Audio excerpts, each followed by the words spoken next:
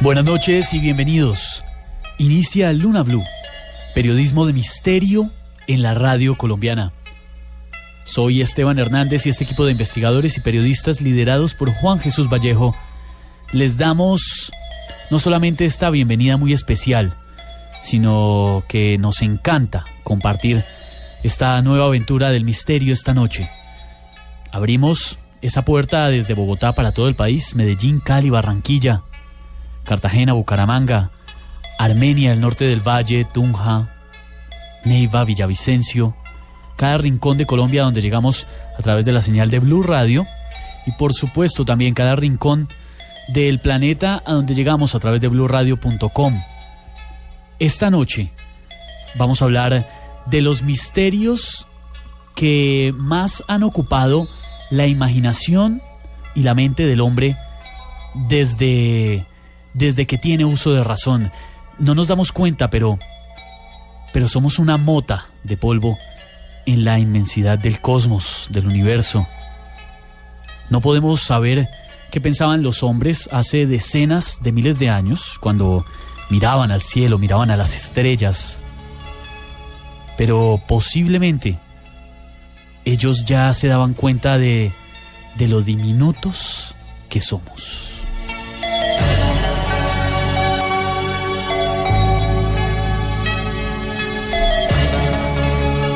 No estamos quietos, surcamos el cosmos en una nave que se llama Planeta Tierra. Pero todo lo que hay más allá de nuestra atmósfera es un inmenso misterio. Hemos llegado a la Luna, nuestras sondas espaciales han sido capaces de atravesar el sistema solar. Sin embargo, el universo del que hacemos parte es todavía un entorno desconocido, un entorno hostil, difícil de caminar. Nos hace cuestionarnos una cantidad de veces sobre qué hay más allá, qué es lo que nos rodea en el universo. La verdad es que recién estamos dando los primeros pasos en esta maravilla, porque eso sí hay que decirlo. Al mirar al cielo, al firmamento, nos damos cuenta que es una maravilla, como un regalo que un caprichoso Dios nos dejó ahí para que pudiéramos contemplar, para que admiráramos. El universo está repleto de una inmensidad de cosas que muchos al día de hoy todavía no entienden ni qué significan. Lo vamos a conocer esta noche aquí en Luna BLU. Repleto de agujeros negros, millones de estrellas, cometas, un sinfín de elementos que hacen que la marcha que recién estamos emprendiendo, eso que llaman algunos carrera espacial, sea una de las marchas más apasionantes a las que se ha enfrentado el hombre. Esta noche en Luna BLU, ustedes y nosotros vamos a abrir ese expediente de misterio que representa nuestro universo. Vamos a hablar de sus secretos. Vamos a hablar de las últimas noticias, porque en los últimos días el universo y sus descubrimientos han dado bastante de qué hablar, y vamos a hablar de eso también. Esta noche los invitamos, como siempre, a que juntos, a partir de este momento, no solamente nos hagamos compañía, sino que emprendamos este viaje del misterio. Toda esta investigación que les ofrecemos esta noche, además con invitados de lujo, como siempre, y con la dirección de Juan Jesús Vallejo. Buenas noches, Esteban, ¿cómo estás? Y buenas noches a todos los blunáticos. Pues hubo un señor que se llamaba Galileo, y hace 400 años dijo: y sin embargo se mueve, y además de que se mueva, se escucha.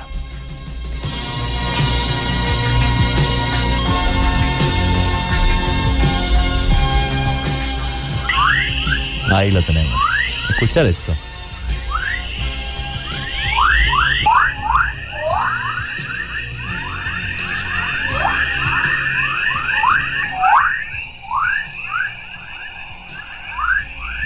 ¿Escucháis? Pues ese es el vehículo que nos lleva a través del espacio. Así suena la Tierra. Supuestamente, lo que he leído, ahora tenemos aquí un astrónomo que nos va a comentar esto mucho mejor que yo. Lo que estamos escuchando es el cinturón de Van Allen y las partículas que dan sobre él y lo que hace el ruido, digamos, que harían estas partículas y en esta Tierra que tenemos magnética. Pero si queréis escuchar el sonido del universo, de la potencia del universo, mirar cómo suena el Sol. Escuchar esto. Hoy para viajar tenemos el mejor vehículo, que es la imaginación, pero siempre os digo que viajéis por la Tierra y hoy no. Hoy el viaje va mucho más allá. Luego nos explicará el astrónomo que tenemos esta noche invitado por qué el Sol se oye así. Yo no lo sé. Simplemente cuando estaba recogiendo los sonidos hace unos años hice este mismo ejercicio en otro medio de comunicación. ¿Qué potencia tiene esto? Y yo creo que es la mayor potencia que tenemos cerca de nuestro planeta. Y hay también otras cosas mucho más curiosas respecto a cómo se oye el universo. Todas las noches la vemos y su brillo plateado nos seduce. ¿Cómo se oye Selene? ¿Cómo se oye la luna? ¿Queréis escucharlo? Fijar qué impresionante. Ahora nuestro astrónomo nos va a explicar por qué se oyen así. Yo, con sinceridad, este es un tema que me sobrepasa, pero me fascina. Porque se oye, se ve, se mueve. El universo es enorme, pero está vivo. Y nosotros vamos en un pequeño barquito que se llama Planeta Tierra. ¿Queréis también escuchar, por ejemplo, cómo se oye el gigante de este sistema, que es Júpiter? Pues Júpiter se oye así.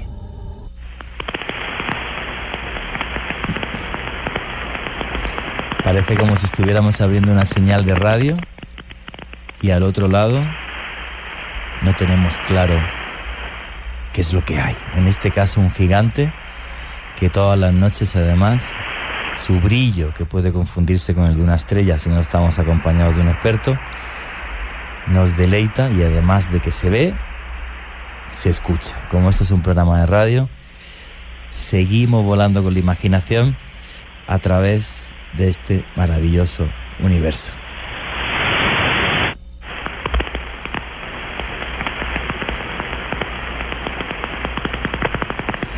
Pues nos vamos a meter ya en materia, porque yo creo que tenéis tantas preguntas como tengo yo. Soy un enamorado, por ejemplo, de la serie Cosmos, lo reconozco, y posibilidades como los agujeros negros, los agujeros de gusano, que serían, por ejemplo, puertas a otros universos, a otros espacios, a otros espacio-tiempo.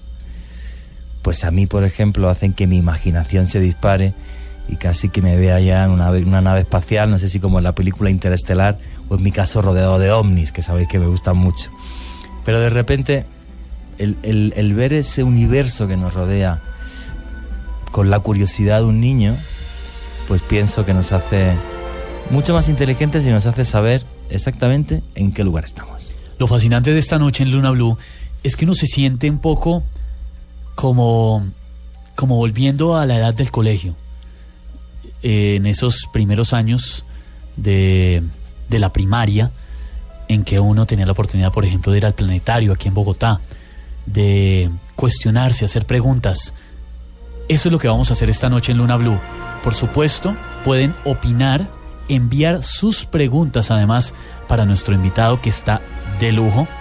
Les recomiendo que envíen las mejores preguntas a numeral Luna Blue a través de Twitter. Esta noche vamos a viajar a través de ese universo desconocido y vamos a desnudar todos sus secretos. Johanna Arenas, buenas noches. Buenas noches, Esteban, y a todos los blunáticos. Hoy lista para iniciar este viaje, un viaje que nos lleva a la imaginación, pero además un viaje que nos va a enseñar cosas que quizás no sabemos o a reforzar lo poco que conocemos. Los fascinantes secretos de este universo, hombre, de pronto, quién sabe en cuántos años se sepa tanto. Ya no estaremos aquí, pero se sepan tantas maravillas que se esconden en este universo que nos tocó. Candy Delgado, buenas noches. Buenas noches, Esteban. Pues creo que es una noche de mucho aprendizaje. En verdad, los que no tenemos idea de astronomía, creo que hoy el programa va a ser muy, muy interesante. Y lo propio, por supuesto, es que en esta mesa de trabajo de Luna BLU, que saben ustedes que nos acompañan cada noche, y nosotros los acompañamos a ustedes, saben que en esta mesa deben estar quienes más conocen, quienes más saben de los temas que analizamos en cada aventura que emprendemos de lunes a jueves desde las 9:30 de la noche aquí en Luna BLU.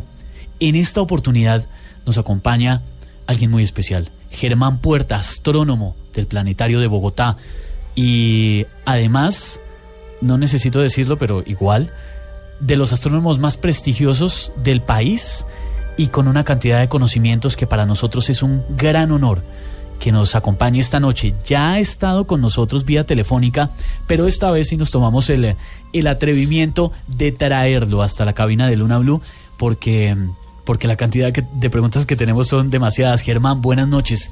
Gracias por hacer parte esta noche de este programa. Bueno, gracias por la invitación a Candy, Joana, a Juan Jesús y a Esteban. Está muy linda la cabina, todo muy nuevo y estamos listos para viajar. Siempre a la orden. Me encanta que se sienta a gusto porque lo quiero tener varias veces. Yo tengo una primera pregunta y es, Ricardo, ¿puedes poner el sonido de la Tierra? ¿Por qué se oye la Tierra así? Bueno, en realidad cuando nuestros ojos ven la luz visible, el espectro visible de todo el espectro electromagnético, pero es una pequeña franja de todo el espectro. Somos ciegos ante toda la información del universo. Ni aunque tengamos telescopio. El telescopio óptico y nuestros ojos ven en la franja del óptico, los 7 colores. Y ya. Y nuestros oídos también son imperfectos. Nuestros oídos solo ven una frecuencia que va de los 20 Hz a los 40.000 Hz, ¿sí? Entonces, ¿qué sucede? Que los radiotelescopios y las ondas espaciales captan toda la información del espectro electromagnético que viene del Sol, de la Tierra, de Júpiter, de los agujeros negros, de las estrellas pulsares, de la radiación cósmica de fondo, y no la traducen a la frecuencia audible de los 20 a los 40.000 Hz. Y entonces estamos escuchando, en este caso del Sol, las mareas, el viento solar, las erupciones ¿Puedes solares. poner el Sol? O sea, lo que estamos escuchando la Tierra, el Sol, Ricardo, por favor. Esta potencia... Una vibración que fuerte. a mí me no sé, cuando lo estaba escuchando antes de empezar el programa, o sea, yo no soy, obviamente, ni astrofísico ni astrónomo, pero transmite una energía, esto increíble. Sí, me parece una enorme batería, que es lo que es el Sol. Parece, ¿no? Tiene razón. Es tremendo. Y aquí lo que estaríamos escuchando dentro de ese espectro con el que se analiza es esas explosiones solares. Sí. Y Lo que han hecho los expertos es traducir toda la información del espectro electromagnético a la frecuencia audible por nuestros oídos. Y así sabemos cómo suena el universo. Y ¿qué tipo de cosas es realmente de interés científico en el sentido de que saber cómo suena el Sol o cómo suena la Tierra hace que entendamos mejor el universo que nos rodea? Sí, todo aporta al conocimiento. Recuerda que el conocimiento está basado en nuestros sentidos, todos: vista, olfato, tacto, gusto, oído, y esto es una herramienta más para entender cómo funciona el universo. Me parece súper interesante. Y la Luna, tienes por ahí la Luna, que tiene también un sonido súper espectacular. Y la Luna, en cambio, suena como fría, ¿no? Como, no sé cómo definirlo. A mí se me asemeja un poco como al sonido del vacío. Voy a decir cualquier cosa, yo no soy experto en nada de esto. Al vacío me refiero, no sé, cuando uno se tapa un oído o cuando se pone, no sé, un vaso en un oído, como un vacío, como algo así, ¿no? Bueno, en este caso la Luna está reflejando la luz del Sol, ¿ves? No tiene luz propia. Entonces ahí hay una mezcla de su propia naturaleza y algo de la luz solar. Vale, y por eso suena Pero así. si quieren escuchar el sonido más antiguo del universo, busquen la radiación cósmica de fondo. Radiación cósmica de fondo. Claro, el buscamos. propio sonido del Big Bang. Es algo que todavía está sonando, ese eco resuena allá en los límites del cosmos. Pues lo vamos a buscar y lo pondremos y lo pondremos ahora.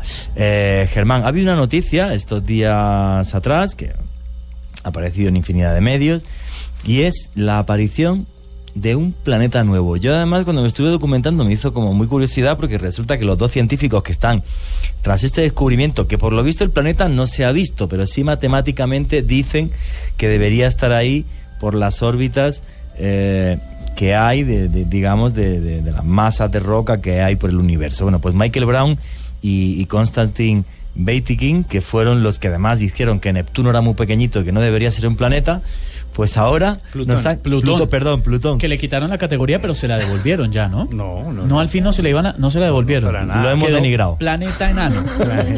No, qué pecado. Bueno, pues estos señores de repente sacan esta noticia que está en todos los medios de comunicación y es... pero ¿cómo es posible, Germán, que tengamos un planeta que no hayamos visto si hemos llegado a ver otras galaxias y agujeros negros y no sé qué vainas, y de repente dentro de nuestro sistema solar, y además con algunos datos tremendos, porque he escuchado que debería de tener como 5.000 veces la masa de Plutón, no sé cuántas veces la masa de la Tierra? O sea, ¿cómo algo tan grande no lo hemos podido ver y hemos visto galaxias tan tremendamente lejanas? Bueno, veamos. El sistema solar en este momento se compone del Sol y 8 planetas, que van desde Mercurio hasta Neptuno. Más allá hay un cinturón de planetoides o planetas enanos que se llama el cinturón de Kuiper, al cual pertenece el planeta enano Plutón. Haciendo un paréntesis, lo que ofendió mucho a los estadounidenses es que le hubieran llamado a su planeta, el que ellos descubrieron, lo hubieran llamado enano.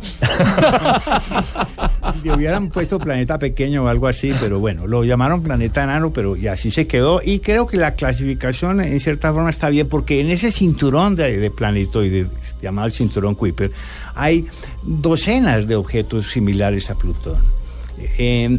Lo que ha sucedido ahora es que han detectado que algunos de estos planetas enanos tienen unas irregularidades en sus órbitas que hacen inferir que hay un objeto muy grande que los está alterando.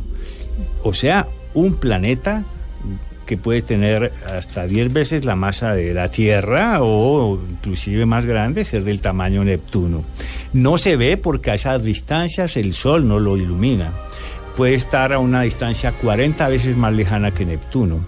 Orbitar el Sol en 15.000 años. Cada 15.000 años sería un año suyo. Un año suyo estaría demasiado lejos. Pero toda la información que hace Caltech no va a dar una información como esta si no tiene realmente sólidas evidencias. ¿Qué es Caltech, para que lo sepan todos los lunáticos? El Instituto Técnico de California, donde está Michael Brown, que a propósito ese fue el señor que descalificó a Plutón.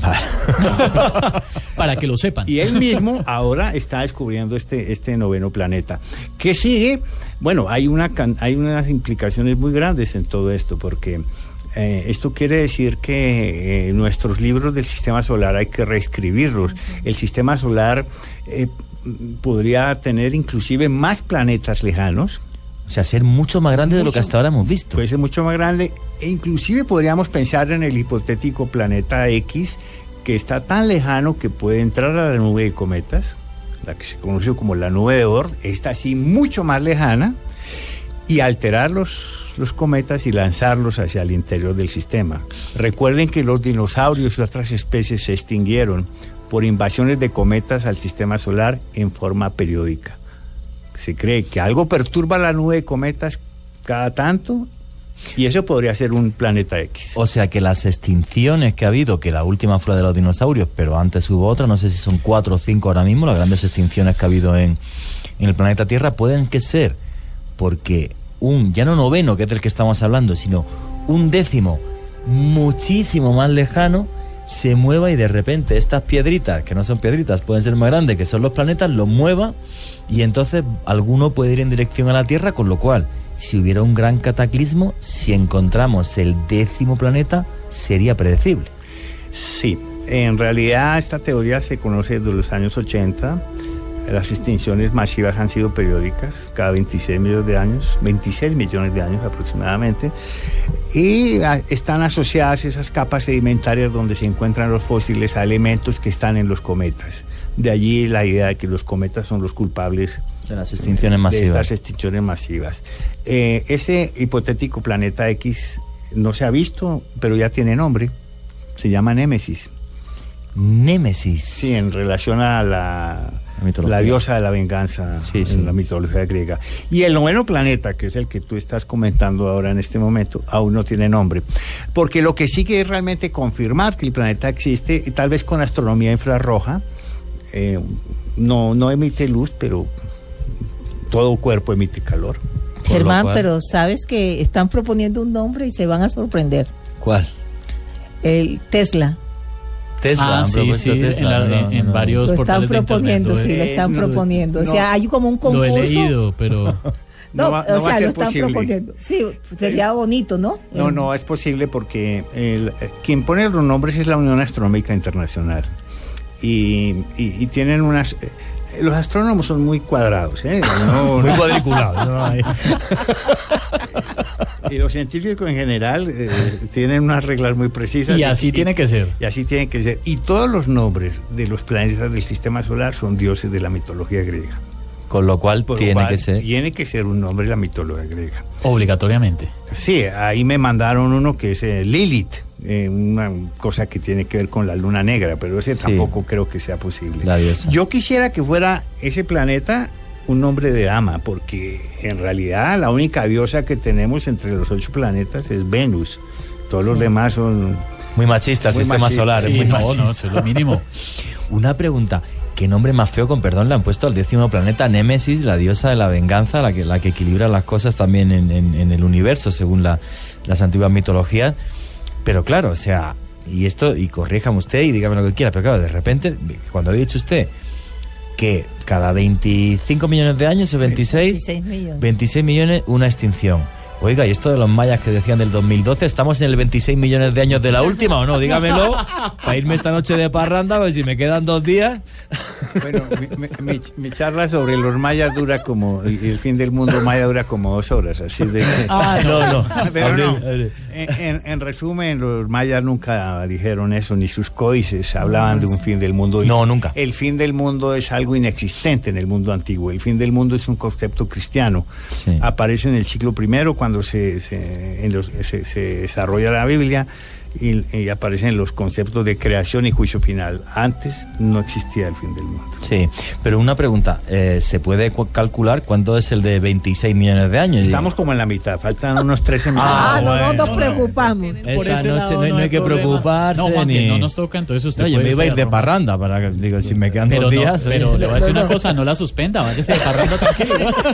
No, pero hay algo que yo leí, y es que el psíquico Edgar Cayce, el que le llaman Nostradamus moderno, él dice que en el 2100 va a llegar el planeta X, y él nació en 1800 y pico. Le llamaban el profeta durmiente. Sí, y va pues a estrellarse contra la Tierra en el 2100. Eso no va a suceder. Primero, yo no me preocupo porque no creo que esté allá. Porque ver el futuro en esa forma, eso no es posible, ¿sí? Y ese planeta errante que supuestamente está llegando, Nibiru, Hercólus, eso no existe, no va a pasar por ahí.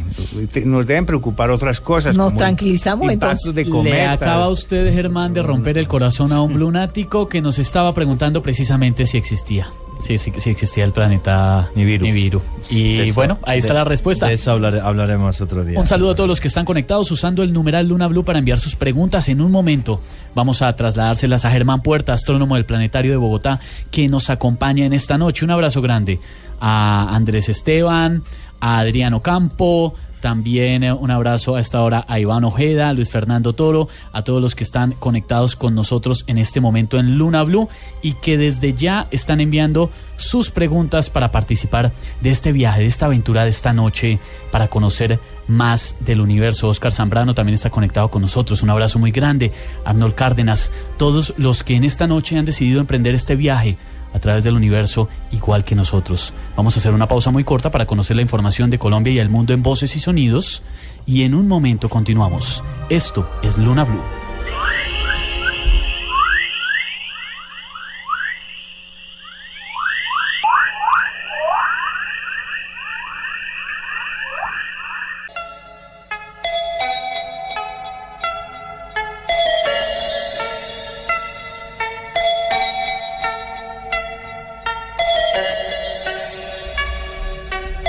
Continuamos en Luna Blue, periodismo de misterio en la radio colombiana.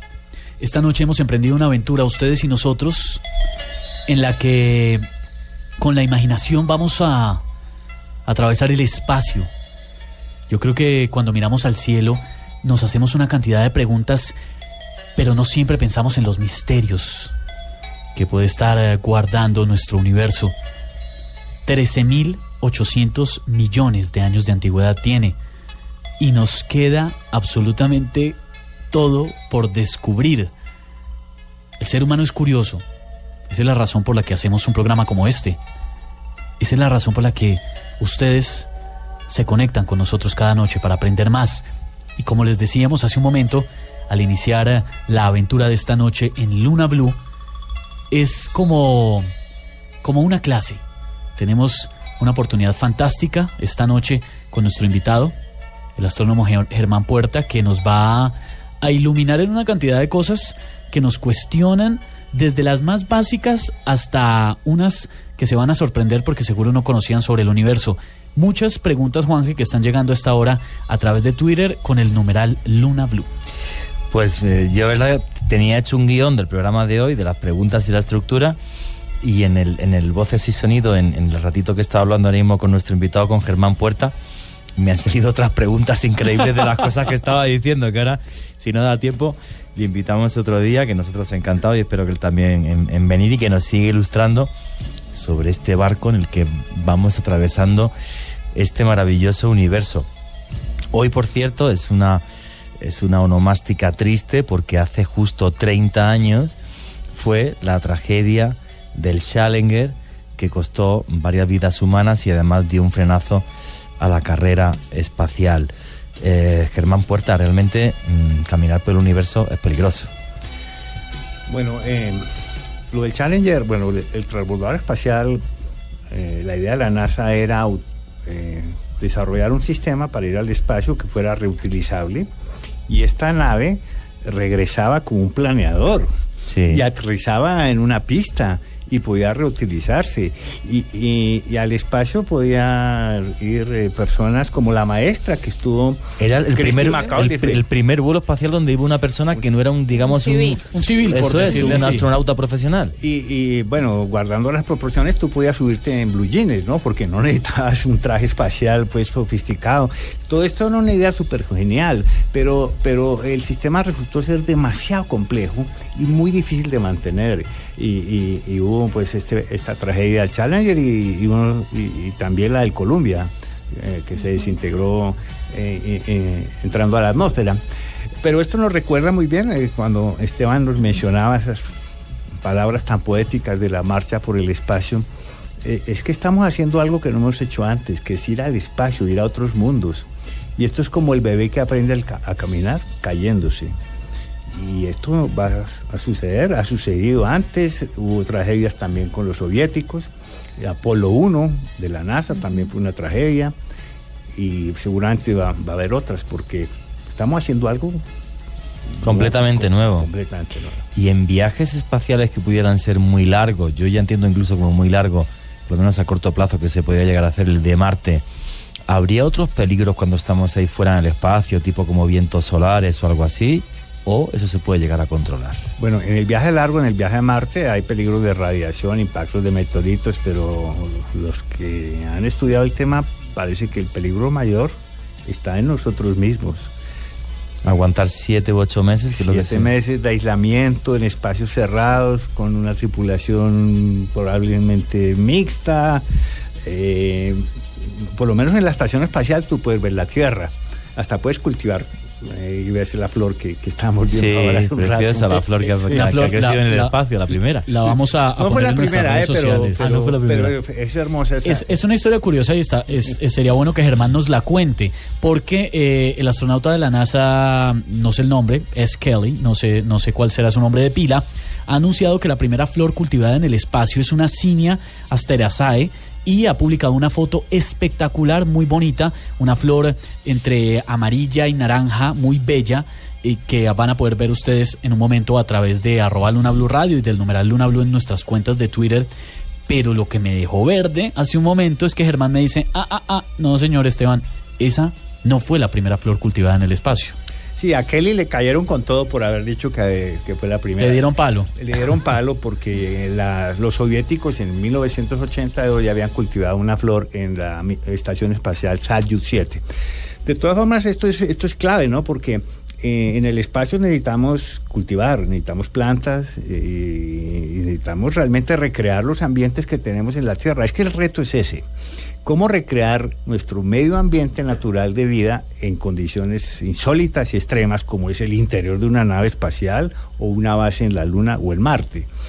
O adaptarnos a esas condiciones o recrear condiciones similares a las que tenemos. No es fácil, pero en el viaje espacial de larga duración, nuestro mayor peligro es la mente humana. La mente humana. Aparte de temperaturas extremas, de bajo cero y de sobre cero. Radiación y todas esas cosas que podrían llegar, digamos, a mitigarse o a controlarse. Pero la cabeza, la mente. La cabeza es lo más complicado. ¿Qué puede experimentar una persona en esos niveles de aislamiento? Pues se han hecho ensayos, recuerda lo que hicieron en Rusia, 500 días, ahí estuvo un bogotano, Urbina, pero tal vez la prueba más importante fue lo que llama la biosfera, la hicieron en 1990. En el desierto de Arizona construyeron un enorme hábitat simulando una base marciana y se encerraron 8 parejas de científicos, 4 hombres y 4 mujeres, durante 2 años completamente aislados del mundo exterior. Con todos sus sistemas de agua y aire y purificación, recirculación y miles de especies de plantas y animales, bueno, de todo. Pensaban que iban a tener mucho tiempo para hacer investigación y desarrollo. ¿Saben qué les pasó? No. Mira, tuvieron una cantidad de problemas, contaminación del aire y del agua, pestes y plagas en las plantas, peleas entre ellos, acusaciones sobre robo de comida, un reality e infidelidades. Se pusieron los cachos allí. Y eran tan poquitos y todo se sabe ahí. Sí. Pero tenían el soporte psicológico de saber que estaban en el planeta Tierra. Sí. Pero en Marte, madre mía, en Marte te da mamitis y te fregaste. Sí. En las primeras misiones eso no estaba muy resuelto. Seguramente ellos estaban todo el tiempo en una eterna cuenta regresiva, pero sabían que en algún punto salían de ahí y que seguían en su planeta, pero ya estando en otro lado es a otro precio. Por ello muchos piensan que a Marte van a llegar primero algo así como los chinos o los japoneses, ¿no? Que son así más cuadriculados. Que pues no, una expedición de costeños a Marte no. ¿Por qué? Vamos a ver por qué, Germán. Vamos a ver. Bueno, no sé. Al contrario, de pronto lo que más te preocupa, que es la mente, los costeños siempre sabemos cómo acostumbrarnos y sobrevivir, ponerle la cosa amable. Además del agua, un poco de guaro, un poco de chicharrón y un poco de tal, y lo mismo se lo pasan hasta mejor que los chinos. Pero para concluir el tema de Marte, se cree que, bueno, en la visión de NASA, esa misión tripulada de ser impar, porque se requieren decisiones por voto, como en una junta directiva. Claro. Entonces, que 4 hombres y 3 mujeres, 4 mujeres y 3 hombres, 5 hombres, 2 mujeres, todas mujeres y el caballero, no sé. Estamos hablando de una misión que dura 7 meses de viaje, posiblemente 2 años en Marte mientras se alinean los planetas para poder regresarse. Estamos hablando de 3 años. Mínimo. Pues a menos que vayas y vuelvas, que podría ser una opción, tal vez la primera, pero en misiones posteriores, las ventanas de lanzamiento se dan cada 2 años. ¡Qué barbaridad! Uy, una cosa que me ha dejado súper impactado cuando estábamos en el Voces y Sonido y estábamos otra vez hablando del 10º planeta del 9º, perdón, que sabemos que ahora parece ser que es que sí que está ahí y no lo hemos visto, es que me ha dicho usted Bueno, y es que a lo mejor el Sol tiene un hermanito por ahí también, porque parece ser que hay una gran cantidad de estrellas que son como sistemas dobles, donde hay una estrella más. O sea, nuestro Sol, ¿podríamos tener otra especie de Sol escondido que no hayamos visto?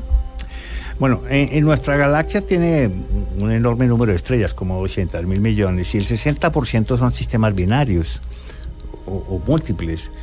Digamos, como Alfa Centauri, que es nuestra estrella más cercana, son 3 estrellas que tienen un sistema entre ellas.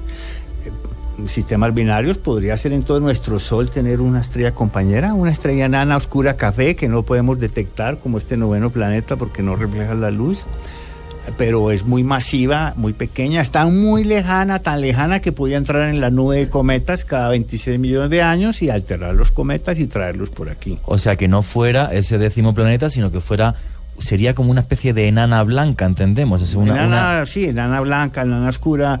Una estrella enana oscura muy pequeña, café puede tener el tamaño de la Tierra, pero ser tremendamente masiva. Ahora que habla Germán de cometas y los menciona, me da la oportunidad para comentarle una de las preguntas de la cascada de preguntas que nos está llegando a esta hora a través del numeral Luna BLU. Un abrazo grande para Félix Díaz y quiere que le preguntemos lo siguiente: ¿es cierto eso de las extinciones de especies por cometas? Bueno, ya lo hemos mencionado, los cometas nos trajeron la vida, posiblemente aportaron el agua hace 4.000 millones de años en el gran bombardeo meteórico pesado, y llenaron los océanos de la Tierra y también de Venus, de Marte, de la Luna. Aquí todo el mundo tuvo agua, todo el mundo tuvo su cuota. La Tierra fue el único planeta que tiene las características para conservar el agua líquida y permitir que la vida surgiera, evolucionara. Y además una vida que llegaría de afuera. Y los cometas posiblemente trajeron los elementos orgánicos, pero también los cometas son los responsables de extinciones de especies, ¿no? Impactos de cometas han sucedido. Por ejemplo, de los dinosaurios, se cree que el cráter donde cayó el cometa está en Yucatán. Sí. El cráter Chicxulub, que a propósito fue una colombiana barranquillera, Adriana Ocampo. Bueno. Sí. Adriana Ocampo, sí. La que hizo esa investigación. Hay una cosa muy curiosa, cuando yo estuve haciendo reportajes en esa zona, en la zona Puuc, que significa colina, y efectivamente, uno desde Chichén Itzá, vas por la carretera y no paras de subir y bajar y de subir y bajar, y entonces me explicaron allí, no, esto es del impacto del meteorito, cuando cayó, no, pues como cuando tiras una piedrecita en el agua, claro, y se crean ondas, pues claro, fue la piedra tan grande que la superficie de la Tierra es la onda y es lo que hoy se conoce como la zona Puuc, que significa colina en maya. Pero cometas y asteroides, que sí son una amenaza, ahora están en la mira de muchas agencias espaciales que están desarrollando misiones para detenerlos o desviarlos. A propósito, la Agencia Espacial Europea tiene una misión liderada por los españoles. No va a ir bien. Bueno, esperamos que se vaya a ir bien, porque la misión se trata de llegar al asteroide peligroso con una nave que se llama Don Quijote. Ah, sí, no conocía esto, cuéntelo usted que soy todo oído. Don Quijote le va a lanzar un explorador al asteroide, y el explorador se llama Sancho Panza. Sancho Panza. Sí. Excelente. Entonces, el explorador se agarra al asteroide o al cometa y prende un cohete y lo desvía, lo empuja. ¿Ves? Lo desvía. Desviarlo a gran distancia ya evita el problema. ¿Y eso lo van a probar ya? Sí, están en eso, porque hay un asteroide peligroso que se llama Apophis, que en el 2029 podría ¿Qué molestar. posibilidades hay de que se estrelle contra la Tierra? Es como 1 en 400, pero esa lotería no queremos jugarla. No, pero por favor que no. Germán, hay una pregunta que nos envía Juan Diego Orjuela y nos dice que si es verdad que el Sol de cerca se ve verde, y que si es así, ¿por qué lo vemos como lo vemos? Bueno, no, en realidad nosotros, el Sol es una estrella amarilla, es una estrella tipo G, y eso es una estrella amarilla. Lo que pasa es que en diversos filtros vemos el Sol en muchas frecuencias diferentes del espectro y nos da información diferente. Ahí pueden ser verdes, azules, rojos. Hay muchísimas imágenes del Sol en todos los colores, pero no son los colores que vemos con nuestros ojos. Sí. No es el espectro electromagnético. Una pregunta, y los datos, a mí esos datos me encantan. O sea, vamos a ver, la Tierra Vamos ahora mismo a la velocidad de traslación, o sea, nos movemos al Sol a 30 kilómetros por segundo. A la vez, la de rotación, estamos girando sobre nosotros en el Ecuador a 1.609 kilómetros por hora. Pero a la vez nos estamos moviendo con la galaxia, en el brazo de la galaxia, en la Vía Láctea, a 250 kilómetros por segundo. No me extraña que yo sea calvo, se me ha caído el pelo de la velocidad. Entonces... no tiene nada que ver, en serio. Pero... esta velocidad tan tremenda no dificulta los viajes espaciales en tanto y en cuanto algo sale de la Tierra. Pues claro, el movimiento de esta es una cosa brutal. Bueno, y además el Sol viaja con todo su cortejo planetario hacia un lugar en la constelación de la Lira, y fuera de eso nuestra galaxia también viaja a enorme velocidad por el universo hacia la galaxia de Andrómeda, donde chocaremos con ella dentro de 2.500 millones de años.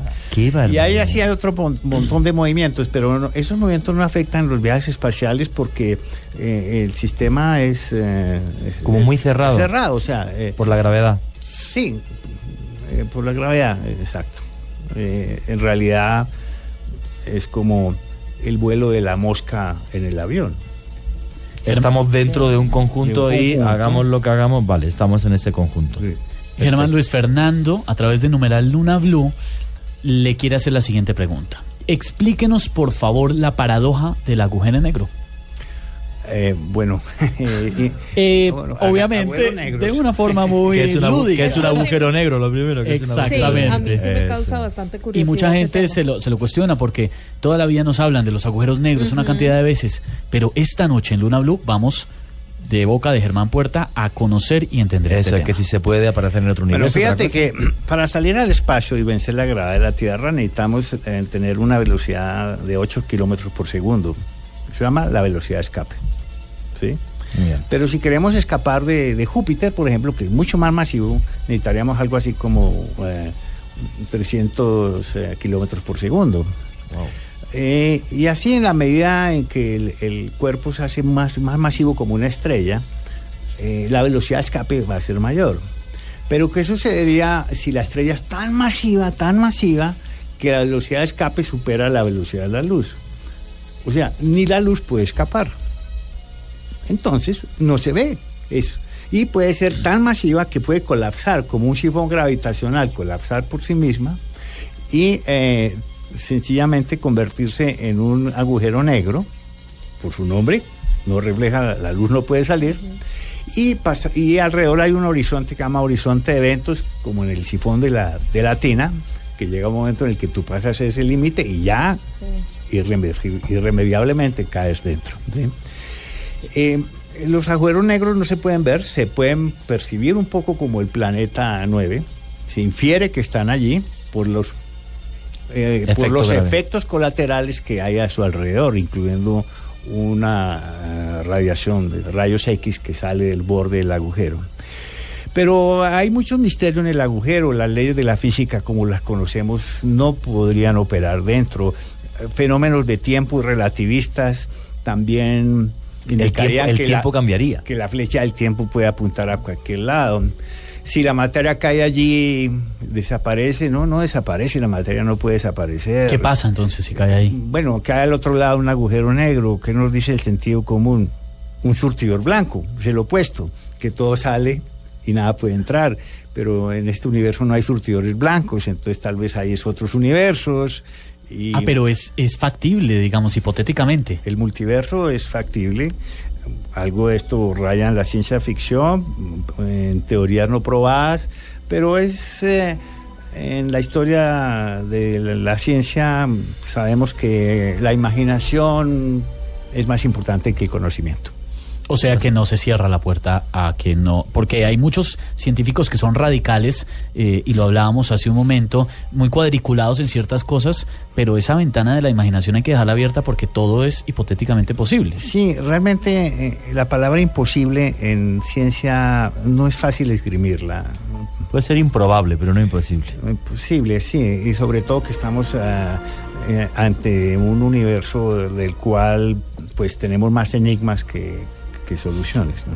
Una gran pregunta, ¿el centro de la galaxia serían agujeros negros? Sí, un agujero negro supermasivo.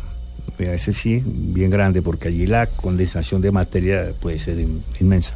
Y eso tiene tanta fuerza gravitacional que hace que millones, miles de millones de estrellas giren en torno a él. Sí, podría ser como el motor de la galaxia.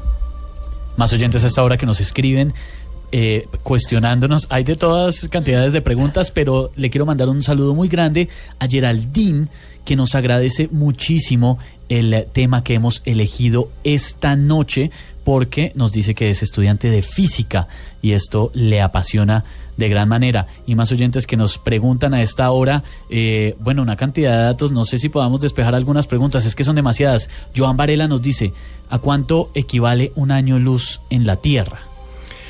Bueno, para darles una idea, la Luna está a 1 segundo luz. O sea, nada. Vemos la Luna como era hace 1 segundo. 1 segundo luz. Sí, el Sol está a 8 minutos. Cuando vemos el Sol, vemos la imagen del Sol que salió hace 8 minutos. Estamos viajando al pasado, sí. Estamos viendo el Sol que había hace 8 minutos. Exacto. Y cuando vemos la estrella más cercana, que es Alfa Centauri, está a 4 años y medio. ¿Sí?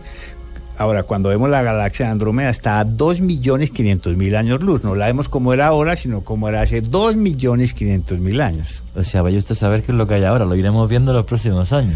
Sí, pero además hay cosas que vemos que ya no existen. Sabemos que estamos viendo objetos muy lejanos, como cuásars, que están a 10.000 millones de años luz, pero pues ya no existen, pero apenas nos llega la imagen. ¿Qué es un cuásar? Un cuásar es como una galaxia infantil, es un objeto muy radiante. Mucha luz y energía. Mucha luz, esa es la sigla de Quasi-Stellar Object, cuásar. Es como una galaxia infantil, pero pues la galaxia ya está grande, pero hasta ahora nos llega la imagen de cuando era bebé. Por ponerlo un poco, digamos, así en esquema. No, pero esa es la explicación que necesitamos, porque Germán lo está haciendo de una forma muy didáctica. Claro. Cristian Santiago nos quiere preguntar, a raíz de los sonidos que escuchamos hace un momento en el inicio, cuando Juan Jesús nos los estaba compartiendo, pregunta lo siguiente: ¿la atmósfera es la que produce estos sonidos en cada planeta? No, por ejemplo, en la Tierra yo creo que lo que produce esos sonidos, tú mencionaste el cinturón de radiación de Van Allen, el campo electromagnético, la magnetosfera. Recuerden que la Tierra tiene un núcleo giratorio de hierro que produce como un dínamo. En Júpiter, sin duda, el campo electromagnético es tremendo, inclusive afecta a los planetas vecinos. El Sol, por supuesto, pero la atmósfera por sí sola no. Y esta es la tremenda energía del Sol, que a mí me impactaba antes. Sí. José Uzcati, que nos pregunta usando el numeral Luna BLU, ¿qué pasaría si la Luna no existiera? Si la Luna no existiera, esta conversación no sería posible. Así de sencillo. Así de sencillo. La Luna, José, un abrazo muy grande, gracias por la pregunta. La Luna es clave porque el sistema Tierra-Luna permite que la Tierra quede anclada con su eje de rotación. Si la Luna no existiera, el eje de rotación de la Tierra orbitaría caóticamente y no tendríamos el clima favorable durante millones de años que permitió la evolución. Además, las mareas producidas por la Luna fueron claves en la evolución de los seres del mar a la Tierra y... realmente, gracias Luna que estás por aquí. Hay algo que a mí me ha llamado la atención mucho, porque le soy muy honesto y seguramente muchos lunáticos van a estar en sintonía conmigo. Nunca he entendido bien el concepto de materia oscura. Bueno, el universo como lo conocemos, como parece que funciona, su grado de expansión, su comportamiento indica que hay más materia de la que podemos ver. La materia visible son las galaxias, ¿sí? Pues, básicamente, que están compuestas de estrellas, muchísimos planetas alrededor de ellas, como hemos visto ahora con los exoplanetas, ¿sí? Pero todo eso que digamos es materia común y corriente apenas explicaría en un 10% el comportamiento real del universo. Luego se sospecha que hay un 80 o 90% de materia oscura, que no refleja la luz del sol, de las estrellas o de los soles, y que por lo tanto puede ser materia interestelar o está entre las galaxias o entre las estrellas, ¿sí? Hay energía oscura también. Una pregunta, ¿esa materia oscura se le llama materia porque tendría un peso? O sea, pesaría, pero no sabemos qué es. Sí, pero podría ser materia ordinaria, o sea, átomos ordinarios de los que estaban hechos las galaxias o el medio interestelar, pero no se ve. Yo lo que estaba leyendo esta tarde es uno de los grandes enigmas del universo hoy día, o sea, saber exactamente qué sería esa materia oscura, que tiene que ver con que veamos el universo negro por las noches cuando miramos al firmamento, lo que no son estrellas. ¿Sería eso la materia oscura? No, la materia oscura sería materia... Por ejemplo, serían planetas alrededor de estrellas que no conocemos, que no podemos ver. Que no podemos ver. Podemos inferir que están ahí por los tránsitos que hacen o por otros sistemas. O materia que hay entre interestelar o intergaláctica. No sabemos todavía. ¿Qué son, por ejemplo, las estrellas móviles? Estrellas móviles.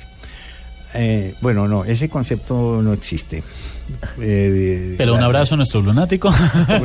En realidad hay estrellas variables que ¿y eso qué significa? Cambian su radiación. Por ejemplo, el Sol es una estrella que cada 11 años tiene un ciclo solar de máximos y mínimos, pero por fortuna no es demasiado agudo. Pero hay estrellas que sí tienen unos ciclos muy agudos, que se llaman las estrellas variables, y por ejemplo, si nuestro Sol fuera una estrella de esas, no existiríamos tampoco.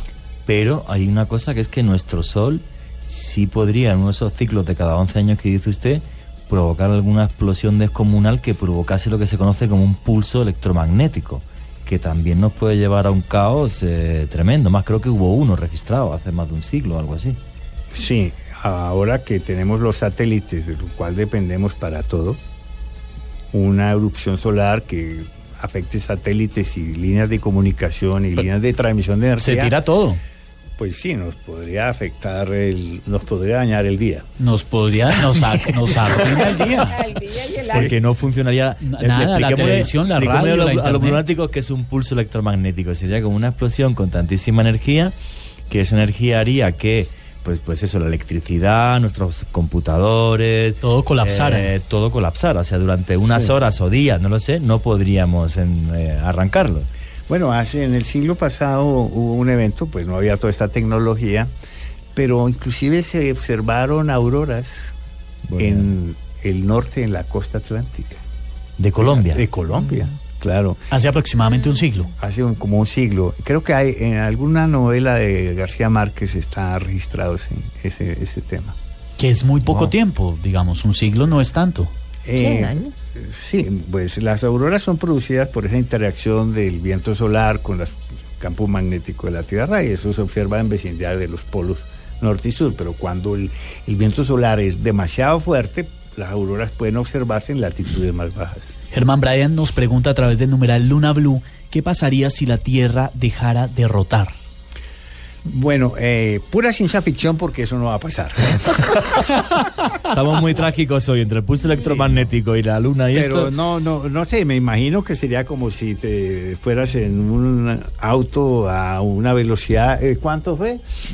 Pues te lo digo ahora mismo, la traslación es a 30 kilómetros por segundo y giramos en torno a nosotros a 1.609 kilómetros por hora. Bueno, si vas en un auto a 1.600 kilómetros por hora y paras de repente, creo que el golpe también se nos daña el día, sería como el pulso. Alberto Cano nos pregunta si pueden en el universo existir objetos con velocidad superior a la luz. Bueno, en la física de Einstein eso no es posible, porque para alcanzar velocidades, por ejemplo, como la de la luz, acelerar un cohete a una velocidad casi la de la luz, se requiere un nivel de energía que ya se vuelve casi infinito. Pero al parecer partículas elementales sí pueden lograr velocidades superiores a la luz. Creo que en el colisionador de partículas en el CERN en Suiza, Francia, han logrado velocidades momentáneamente superiores. No estoy muy seguro porque en partículas. Realmente es uno de los grandes postulados de la física. Nada supera la velocidad de la luz. Esta noche en Luna BLU estamos haciendo un viaje a través del universo para entender, para comprender esos secretos, esos misterios, porque lo que hablábamos hace un momento es muy importante y hay que destacarlo. Es la primera vez en la historia del hombre que nos estamos arriesgando a este tema de salir a explorar. Obviamente eso tiene matices positivos, espectaculares, por supuesto, de conocer la inmensidad del universo, que apenas conocemos un pedacito.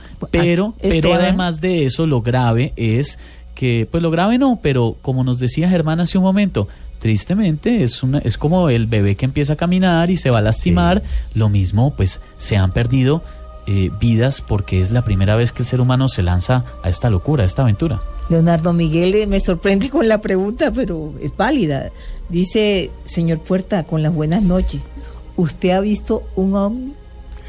Yo he visto, no un ovni, he visto 3 veces ovnis, pero son objetos, a ver, hay que definir que un ovni es un fenómeno aéreo que el observador no puede explicarse de qué se trata, pero eso no significa que venga a otro planeta. Un objeto volador no identificado. No identificado, sí. Lo que pasa es que el ovni ya se vulgarizó el tema y cuando te dicen ovni ya viene de Marte o de otro mundo, pero hay una gran cantidad de explicaciones que tienen los ovnis, fenómenos meteorológicos, astronómicos, artificiales, aves en vuelo, el planeta Venus, un montón de explicaciones. Sí, es posible que vengan de otro mundo, pero no existe ninguna prueba de que eso exista, de que ni nos hayan visitado ni ahora ni en ningún momento de la historia.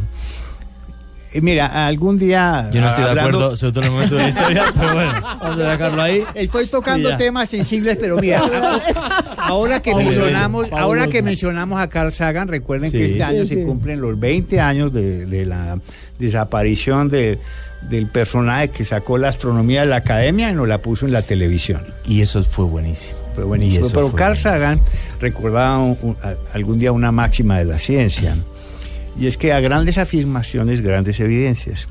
Sí. Y cuando a ti te dicen que estamos siendo visitados por seres de otros mundos en platillos voladores, es una afirmación muy grande, muy fuerte. Y eso requiere evidencias igualmente fuertes. ¿Quiere que empiece a decir la evidencia? Dejémoslo para otro programa. ¿Le hago una lista? No, vamos a lo que estamos hoy. Bueno. Una de las cosas que me fascina, hemos tocado un elemento que para mí es uno de los que más misterio tiene el universo, que es los agujeros negros, y otro que no sé si es ciencia ficción o sería factible: los agujeros de gusano. Porque creo que eso es una teoría, nunca se han podido llegar a ver, pero en todas las películas de ciencia ficción hablan de ellos. Bueno, Interestelar y Vital, o sea, se puede crear un agujero de gusano o utilizar un agujero de gusano, irnos a otro espacio-tiempo. ¿Es ciencia ficción o hay alguna hipótesis en la que la ciencia diga, oye, pues esto es posible? Y perdón, hago un paréntesis, al que no se haya visto Interestelar, véasela. Se lo recomiendo. No vamos a hacer spoilers, no vamos a contarles nada, pero véansela, porque si les gusta el tema del que estamos hablando esta noche en Luna BLU, esa película les va a fascinar. Germán. Bueno, el agujero negro Interestelar estuvo muy apropiado porque nos ahorró tiempo para llegar al tal planeta donde iban. Pero pero pusieron el agujero de gusano aquí a la altura de Saturno, entonces eso sí no es posible. No salió bien. Sí. Pero podrían existir. Bueno, en realidad, a ver, esto tiene que ver con la idea de cómo se comporta lo que llama el espacio-tiempo. Realmente el Sol, la Luna, la Tierra, en lugares donde se encuentran están deformando el espacio, como si colocaras una bola sobre una tela. Esta bola deforma la tela, ¿sí? Si la bola es muy pesada, la tela se va a hundir más, y si es muy, muy, muy pesada, la tela se va a romper. Esa es más o menos la similitud. Si el objeto es muy, muy masivo, como un agujero negro, va a romper ese espacio-tiempo y va a crear un agujero de gusano. A otro espacio-tiempo. Pues que gusano es una similitud como una lombriz que atraviesa la Tierra y hace un agujero, ¿sí? Entonces va a romper esa tela de espacio-tiempo y va a pasar al otro lado. Ajá. Nos pregunta otro oyente a través de numeral Luna BLU, Wilson, ¿cuánto tiempo le queda de vida al Sol en años nuestros? No, se conoce muy bien, es que los astrónomos sí sabemos cuándo se va a acabar el mundo. Eso sí, lo tiene clarísimo. Pero clarísimo. Bueno, pero atención a esto porque creo que... eran 13 millones de años antes, es más, es menos. No, mira, es que la estrella, el Sol es una estrella por sus características. En algún momento ese maravilloso equilibrio entre la radiación que sale y la gravedad que lo empuja es un equilibrio maravilloso que ha durado 5.000 millones de años, y gracias a ese equilibrio el medio ambiente a su alrededor ha sido estable y ha permitido pues que este planeta sea como es. Pero ese equilibrio lo va a perder la gravedad. En algún momento el Sol va a perder su capacidad de retener la atmósfera exterior y se va a empezar a hinchar y a crecer, y se va a convertir en una estrella gigante roja, como es Betelgeuse, como es Antares. O sea, tan grandes que el Sol se va a tragar a Mercurio, va a seguir creciendo, y se va a tragar a Venus, y va a seguir creciendo, y posiblemente se va a tragar a la Tierra. Exacto. Y eso es inevitable. Uy. Y eso va a suceder. Y va a suceder dentro de unos 8.000 millones de años. Ya no nos preocupamos entonces. Sí, pero No se sabe, ¿no? es ciencia ficción, pero en el fondo esto lo que hace es que los seres humanos estemos condenados a ser viajeros del cosmos, aunque sea dentro de 7.000 millones de años. Toca migrar, toca irse a otro lado. O sea, el futuro de la humanidad no está en el planeta Tierra. Sí, es lo más seguro, es que si no nos acabamos antes, como vamos aquí. Entre nosotros, Bueno, que es como nosotros, pinta la cosa. Es casi seguro, ¿no? Es decir, no hay duda que vamos a colonizar. Bueno, la palabra colonizar, eso daría para otro debate, ¿no? A conquistar, no sé, tampoco me suena muy bien conquistar. Hay un explorar. Explorar, sí. Germán, descubrir. hay un español en la mesa, entonces no tengo... Bueno, pero hablando de Marte, entonces vamos a llegar a Marte, vamos a establecer nuestras bases, vamos a echar dióxido de carbono a la atmósfera, vamos a plantar, a terraformar el planeta, vamos a hacer lo que nos dé la gana en Marte. ¿Qué queremos? ¿Un Marte rojo o un Marte verde? ¿Terraformar es el término? Terraformar es el término. Darle la forma de la forma Tierra. de A juzgar por la historia de la humanidad, creo que vamos a ir a los planetas a hacer lo que hemos hecho en todas ¿Acabar con todo? partes. A sacar los minerales, sacar la plata como los españoles, el oro, tal, no sé qué, y listo, básicamente. Sí. No Son sabemos. unas langostas, vamos a ir por el universo destruyendo. Bueno, tal vez cambiemos. Pues ojalá. Yo quiero hacerle una pregunta también para ir cerrando. Hemos hablado del misterio del universo, curiosidades, pero la gente que está aquí, los colombianos, los bogotanos, podemos ir al observatorio, ver las estrellas, hay eventos. ¿En qué la gente que nos gusta esto y que nos gusta, a mí me encanta, mira, por muy pocos telescopios, por desgracia, que es una maravilla? ¿De qué forma podemos participar en actividades que nos enseñen el universo, pero viéndolo aquí en Bogotá y aquí en Colombia? Lo que le decía hace un momento es que este programa, por lo menos a mí, y no sé si a muchos blunáticos nos lo pueden comentar a través de numeral Luna BLU, lo traslada a uno a los inicios, a la curiosidad de ser pequeño e ir al planetario. Estoy recordando hace como 20 años, la primera vez que yo miré por un telescopio de una cierta potencia y vi la luna, solamente viendo los cráteres de la luna, me quedé hipnotizado como media hora. Bueno, quiero invitarlos, por supuesto, al Planetario de Bogotá. El planetario está sensacional, la función de su domo, su recorrido por el Museo del Espacio, hay actividades para niños, una nueva biblioteca, la terraza de observación. Es genial el planetario. Si no han ido, vayan al planetario. Tengo que ir, mira, yo no he ido. No, yo Uy, sí he pero ido. espectacular. Hay otros lugares maravillosos en Bogotá, en Colombia, hay otros observatorios, está en Medellín el Parque Explora, aquí está Maloca, el desierto de la Tatacoa, donde también hay un observatorio, y quiero invitarlos al evento de astronomía aficionada más importante que hay en América Latina. Diga usted y lo apuntamos ya. El 19º Festival de Astronomía en Villa de Leyva. 12, 13 y 14 de febrero, en 15 días, viernes a domingo, especialmente el sábado 13. Y el atractivo, mire, hay docenas de telescopios para todos, conferencias, actividades para niños, lanzamientos de cohetes, es maravilloso. ¿Qué tenemos que hacer para participar? Eso. Pero digamos, el objeto central, el evento central va a ser la observación de la alineación de los planetas. Cuéntenos usted. Bueno, no es alineación, pero ya que lo llaman alineación, se van a ver los 5 planetas simultáneamente y los vamos a ver en Villa de Leyva con los telescopios. Espectacular. Todos los eventos son gratuitos, no requiere inscripción, solo hay que llegar a Villa de Leyva y llegar a la Plaza Mayor. Es un evento organizado por ASASA, que es la Asociación de Astrónomos Autodidactas de Colombia, que cumplió 50 años, la asociación más antigua de Colombia de aficionados a la astronomía. 12, 13 y 14 de febrero. O sea, Viernes a domingo. Vamos a Villa de Leyva, viernes, sábado, domingo, nos ponemos allí, hacemos nuestra filita y podemos... Docenas de telescopios, conferencias en varios auditorios, lleven los niños, actividad familiar. Y bueno, y con este clima como está, los que estamos felices somos los astrónomos, ¿no? Estamos viendo estrellas. Las charlas y todo eso se puede consultar en alguna web o algo para que para la gente que a lo mejor diga, oye, pues yo voy el día 13 sábado porque dan una conferencia de agujeros negros, por ejemplo. Bueno, pueden escribirme también a mis redes, @astropuerta. En Twitter, @astropuerta. O mi correo más fácil, que es astropuerta@gmail.com. Y les doy toda la información. Y el planetario de Bogotá.gov.co, donde está toda la programación del planetario. Qué bonito. La perfecto. cita en el planetario, Juan G. Pero no, yo me encantaría ese fin de semana ir a Villa de Leyva, ya te lo digo. Aparte, podríamos tener la discusión de los ovnis, que sube mucho la audiencia, y ya está. Iría más gente seguro. No, yo, te aclaro, yo no. Mira, el viaje interestelar es perfectamente posible. Yo no creo que es decir, que existan, que no existan, esa no es la discusión. No. Es un enigma, y como todo enigma, hay que estudiarlo. Hay que investigar. Es tan extremo decir que no, como que sí, pues hay que estudiarlo, ¿sí? Y sobre todo yo pienso que hay una cosa que yo siempre llevo hasta el extremo, en el sentido de que lo que enriquece al ser humano es el diálogo, nunca la discusión. Tenemos que dialogar y hablar abiertamente, pues eso, ¿no? Pues de las cosas que nos gustan, que nos interesan, y comunicárselo, pues en este caso, ¿no? Y si Dios quiere, pues mientras yo dirija este programa, aquí las confrontaciones están fuera. Aquí lo que queremos es diálogo, que venga gente, que venga, no sé cuántos profesores de universidad han venido ya a este una programa. Cantidad. Científicos, como es usted, psicólogos, ni lo sé, ¿no?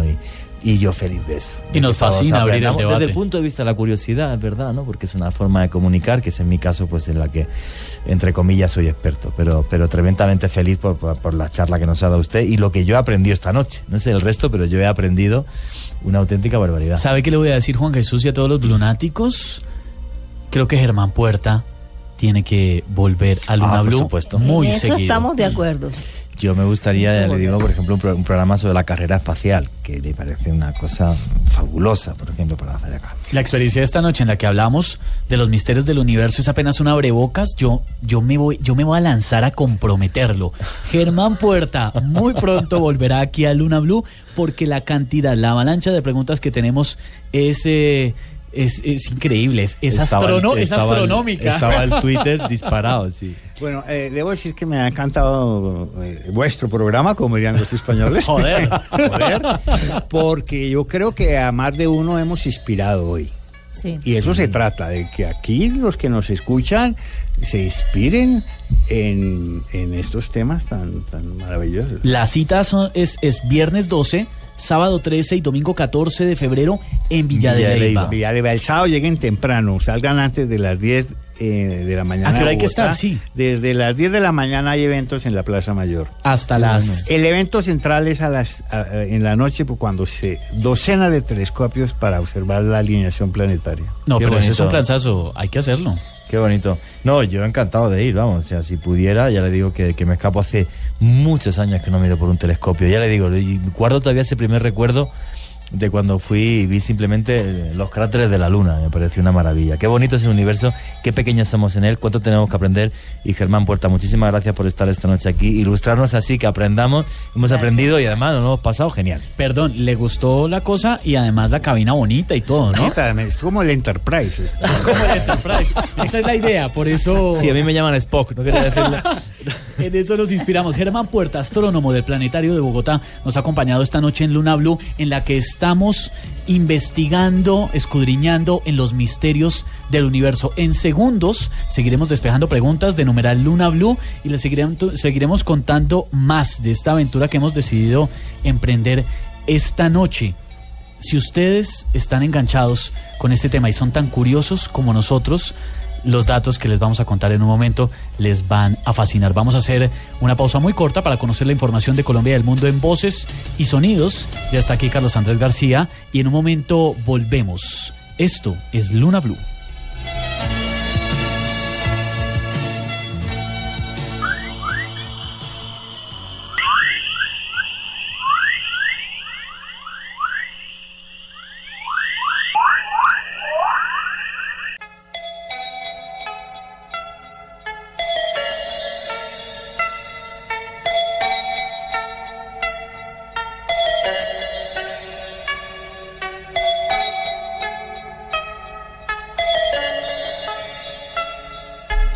Continuamos en Luna BLU, periodismo de misterio en la radio colombiana. Estamos fascinados con el viaje que hemos emprendido esta noche, ustedes y nosotros, a través del universo, a través de los misterios, los secretos de esa infinidad inexplorada. Como decíamos antes de la pausa, mientras hablábamos con Germán Puerta, astrónomo del fabuloso planetario de Bogotá, que esta es la primera vez en la historia del hombre en que se emprende esta carrera, esta aventura en el espacio, y cada día nos trae más sorpresas, cada día nos emociona más. Además, faltó hacer una invitación muy especial, porque Germán mañana va a estar en el Jardín Botánico Nocturno. Este es de los eventos espectaculares a los que uno tiene que asistir en la ciudad de Bogotá. A veces los bogotanos decimos, hombre, es que no hay planes, es que no hay cosas para hacer. Hay de todo por hacer en esta ciudad. Mañana en el Jardín Botánico, él va a estar a las 6 de la tarde, arranca, o sea, hay que estar antecitos, con una conferencia espectacular, viajes fantásticos a la luna. Nos estuvo contando fuera de micrófonos algunos pormenores, no se los podemos contar porque tienen que ir a escucharlo ustedes mismos, pero con unas historias impresionantes de uno de los hombres que más conoce de la astronomía en nuestro país, y que pues fabuloso que lo pudimos tener esta noche en Luna BLU. Y más todos los fanáticos de la ciencia ficción, como es mi caso, cita imprescindible, porque claro, viajes fantásticos a la luna, pues imaginaron, ¿no? Desde las primeras películas que se hicieron hasta aquellos viajes de Julio Verne. O sea, me parece genial cómo se mezcla estos viajes al universo con lo fantástico, y es que realmente vivimos en un universo que está repleto de magia y de misterio. ¿Sabe qué fascinante también, Juanje, Joana, Candy? La cantidad de oyentes de Luna BLU que a través de las redes sociales, a través de numeral Luna BLU, están ahí manifestándose. Nos fascina saber que así como nosotros los acompañamos, ustedes también nos acompañan en esta aventura nocturna en la que nos han hecho infinidad de preguntas. Hombre, el tiempo es tan corto que por eso Germán tiene que volver aquí a Luna BLU, pero qué bueno saber que nuestro país y nuestros oyentes también en el exterior están tan fascinados con la curiosidad, con el misterio. ¿Qué nos dicen a esta hora, Joa? Muchos participaron enviándole preguntas a nuestro invitado, pues desafortunadamente no pudimos leerlas todas, el tiempo es demasiado corto, pero hay otros que como siempre nos envían saludos. Colombianito 7 dice, en sintonía de la mejor radio. Carlos Jaramillo, abrazos cordiales para todo el equipo de Luna BLU y para todos los oyentes. Cristian Santiago, buenas noches a todos. Aquí en la biblioteca de mi casa, leyendo para la tesis y escuchándolos para no caer de sueño. Andrés Esteban, buenas noches, Blunáticos. Nuevamente acá conectado con ustedes, no me canso de decirlo. Excelente programa. Juan Diego Orjuela nos envió un saludo desde Río Negro, Antioquia. Checho el Rolo, que también es un tuitero y blunático constante. Excelente programa, me gustan estos temas demasiado. También Julio Montañez nos envía saludos y nos dice que está empezando a trabajar y qué mejor que escuchar la mejor radio. No Más, una tuitera que se llama No Más, sí, nos envía buenas noches, nuevamente con saludos desde Medellín. Sergio siempre nos saluda desde Argentina, Oscar Vélez desde Cali, y así muchos lunáticos están conectados hoy con nuestro tema. Un abrazo grande para todos, porque el misterio y esta aventura no tiene límites. Hasta donde podamos llegar, lo seguiremos haciendo.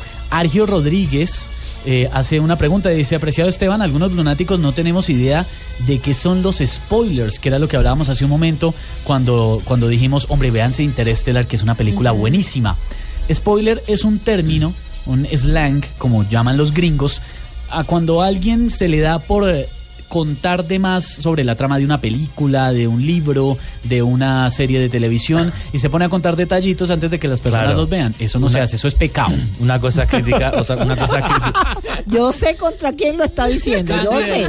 Se me tiró Star Wars. Una cosa es criticar y otra cosa es adelantar la trama. Yo la mejor, digamos, explicación de lo que es un spoiler la vi en el capítulo de Los Simpsons, que están justo saliendo Homer y Bart de ver El Imperio Contraataca, Y entonces le dice Homer a Bart: ¿quién iba a decir que Luke Skywalker era hijo del Caballero Negro? Y los de la fila los querían matar, ¿no? Entonces, pues claro, básicamente eso es un spoiler, adelantar en una crítica en este caso, pues lo que es la trama de la película. Me encanta cuando Juan Jesús habla de los Simpson y siempre dice Homer. ¿Cómo lo decís aquí? Homero. Ah, vale. Los españoles que son tan insistentes en decir las cosas así castizas, hombre, pues Homero Simpson. No, en mi país es Homer, entonces claro, yo lo tengo ya en la cabeza. Un abrazo para todos los que están conectados con nosotros a esta hora. Camilo Telles resume la experiencia que tuvimos con Germán Puerta en una sola palabra: espectacular y tremendo invitado. Ese es el esfuerzo que hacemos cada noche en este equipo en Luna BLU por traerles los mejores invitados, investigadores, antropólogos, historiadores, astrónomos, docentes universitarios, periodistas de misterio, personas que dedican su vida a investigar los misterios, que es lo que nos gusta hacer en este programa, en Luna BLU. Es que efectivamente, o sea, depende de cómo se enfoque todo en la vida, misterio, ¿no? Y qué más misterio que el universo. Por eso en este programa siempre hay una puerta abierta a todas las personas que su curiosidad les ha hecho ser personas destacables incluso en el ámbito académico, como es el caso de Germán Puerta. Y es que no debemos olvidar que esta carrera de conocimiento tiene 4 días y que además esos 4 días han sido realmente duros. No sé si sabéis, por ejemplo, que la primera persona que pensó que el Sol era el centro del universo que nos rodea y no la Tierra, fue un señor que se llamaba Aristarco de Samos en el año 310 a.C., fue cuando nació. Pero aquello se olvidó hasta que un señor que se llamó Copérnico, mucho más tarde, ya hace prácticamente 500 años, volvió a repetirlo, y la persona que lo pone encima de la mesa diciendo: oye, pues lo que ha dicho esta gente va a ser que es verdad. Y entonces se esforzó muchísimo en poder ver el movimiento de las estrellas a través del telescopio, y este no fue ni otro ni más ni menos que Galileo Galilei, que en el año 1602, fijaros, hace 400 años, solo 400 años, comienza a ver las estrellas a través del telescopio, porque la ciencia había avanzado mucho y sobre todo la óptica, las lentes. Comienza a ver, primero a hacer estudios de movimiento en 1609 y 1610, hace 400 años, repito, que en la historia no es nada. Se pone a ver los movimientos de las estrellas y de los planetas, y pues dice: ahí va, que lo que estoy viendo demuestra que lo que es el centro del universo que conocemos no es la Tierra, que es el Sol. ¿Y qué hace la Iglesia en 1616? Condenarlo como falso y opuesto a las Sagradas Escrituras. La Santa Inquisición le lleva a juicio en 1633, prácticamente cuando él tenía ya 70 años y era un anciano. Y es la famosa frase cuando él está arrodillado, porque le obligan a arrodillarse para pedir perdón por su herejía, y se levanta, dicen que da un gran golpe en el suelo con la pierna, con el pie, y dice: y sin embargo se mueve. Fue condenado a prisión perpetua. El libro, que se llama Diálogos sobre los máximos sistemas del mundo, fue condenado y proscrito, y se llegó a publicar, se hizo público muchísimos años más tarde, después de que Galilei falleciera. Con esto, ¿qué es lo que digo y en qué insisto? Esto es un programa de misterio. Aquí se habla de ovnis, aquí se habla de fantasmas, aquí se habla de historia, aquí se habla de psicología, aquí se habla de antropología, y aquí se habla de ciencia. Todo lo que nos hace ser curiosos, ser mejores y ser mejores seres humanos. Entonces, por eso vuelvo a insistir que este es un programa que lo que está es abierto al diálogo, para que todos aprendamos un poquito, nos divirtamos, nos lo pasamos genial y pues seamos un poquito mejor personas. Juan G., nuestro amigo Félix Díaz, que nos envía saludos desde Barranquilla y ha estado muy activo esta y varias noches en nuestra cuenta de Twitter y en nuestro numeral Luna BLU, dice varias cosas. Una, que deberíamos regalar un telescopio. Qué bueno, qué bueno. Vamos a ver si de pronto hablamos acá, a ver si sale una plática y podemos hacer eso. Y también nos hace una pregunta: ¿qué son los neutrinos? No se la vamos a contestar hoy, porque muy pronto, en 2 semanas, muy pronto, en un par de semanitas, bueno, contestarle que son los neutrinos sí que podemos, pero dejemos la incógnita. No, es muy pobrecito ese señor.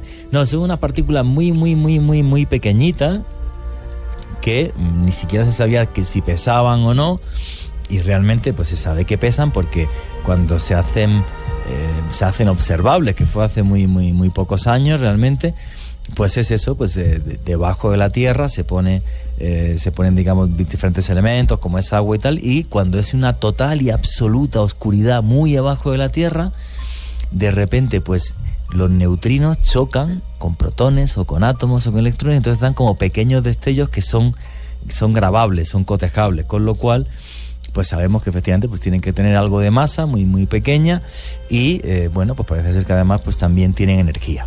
Vamos a hablar muy pronto de los neutrinos en un programa espectacular que tenemos en un par de semanas. No puedo contar más. Tendremos un invitado internacional que nos va a dar luces sobre este tema y varios de los que hemos hablado esta noche, tanto que se nos queda en el tintero en numeral Luna BLU. Estamos haciendo un esfuerzo por leer todos sus trinos y tener esas preguntas listas para cuando Germán Puerta, astrónomo del Planetario de Bogotá, vuelva a estar con nosotros aquí muy pronto. Mañana a las 6 de la tarde él va a estar en el Jardín Botánico Nocturno, experiencia fabulosa a la que pueden asistir con su conferencia Viajes a la Luna, no se la pueden perder. Hombre, el universo está repleto de misterio, de agujeros negros, de cometas, de estrellas, de ovnis. De ovnis.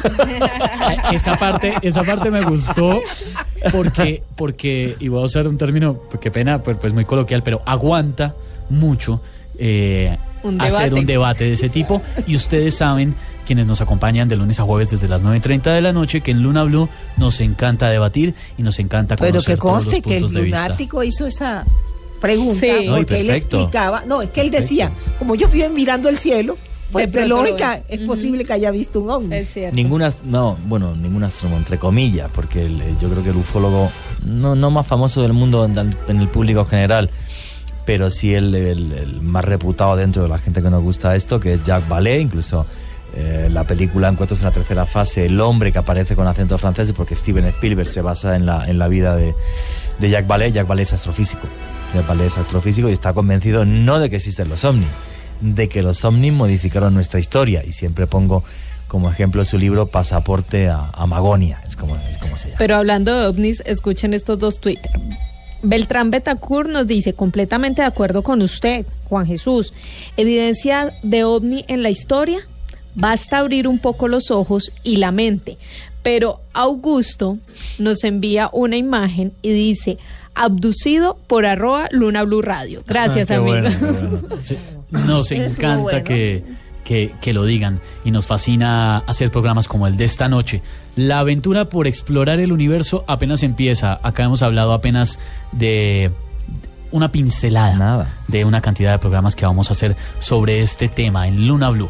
Lo que nos gusta es eso, periodismo de misterio, y es lo que hacemos aquí en la radio colombiana, en Blue Radio, todas las noches. Vamos en este instante a abrir la ventana de los sueños con Candy Delgado. En un momento las noticias y todo lo que a ustedes les gusta aquí en Luna BLU.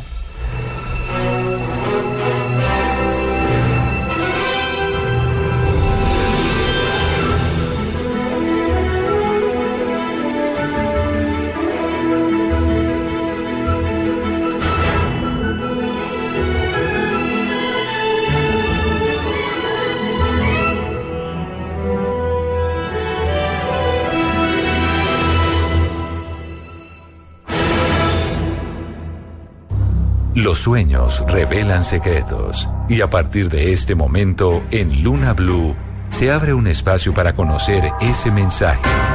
Llámenos ya en Bogotá al 652-8510 y en el resto del país al 018.000 124070. Cuéntenos sus sueños y nosotros le contamos su significado.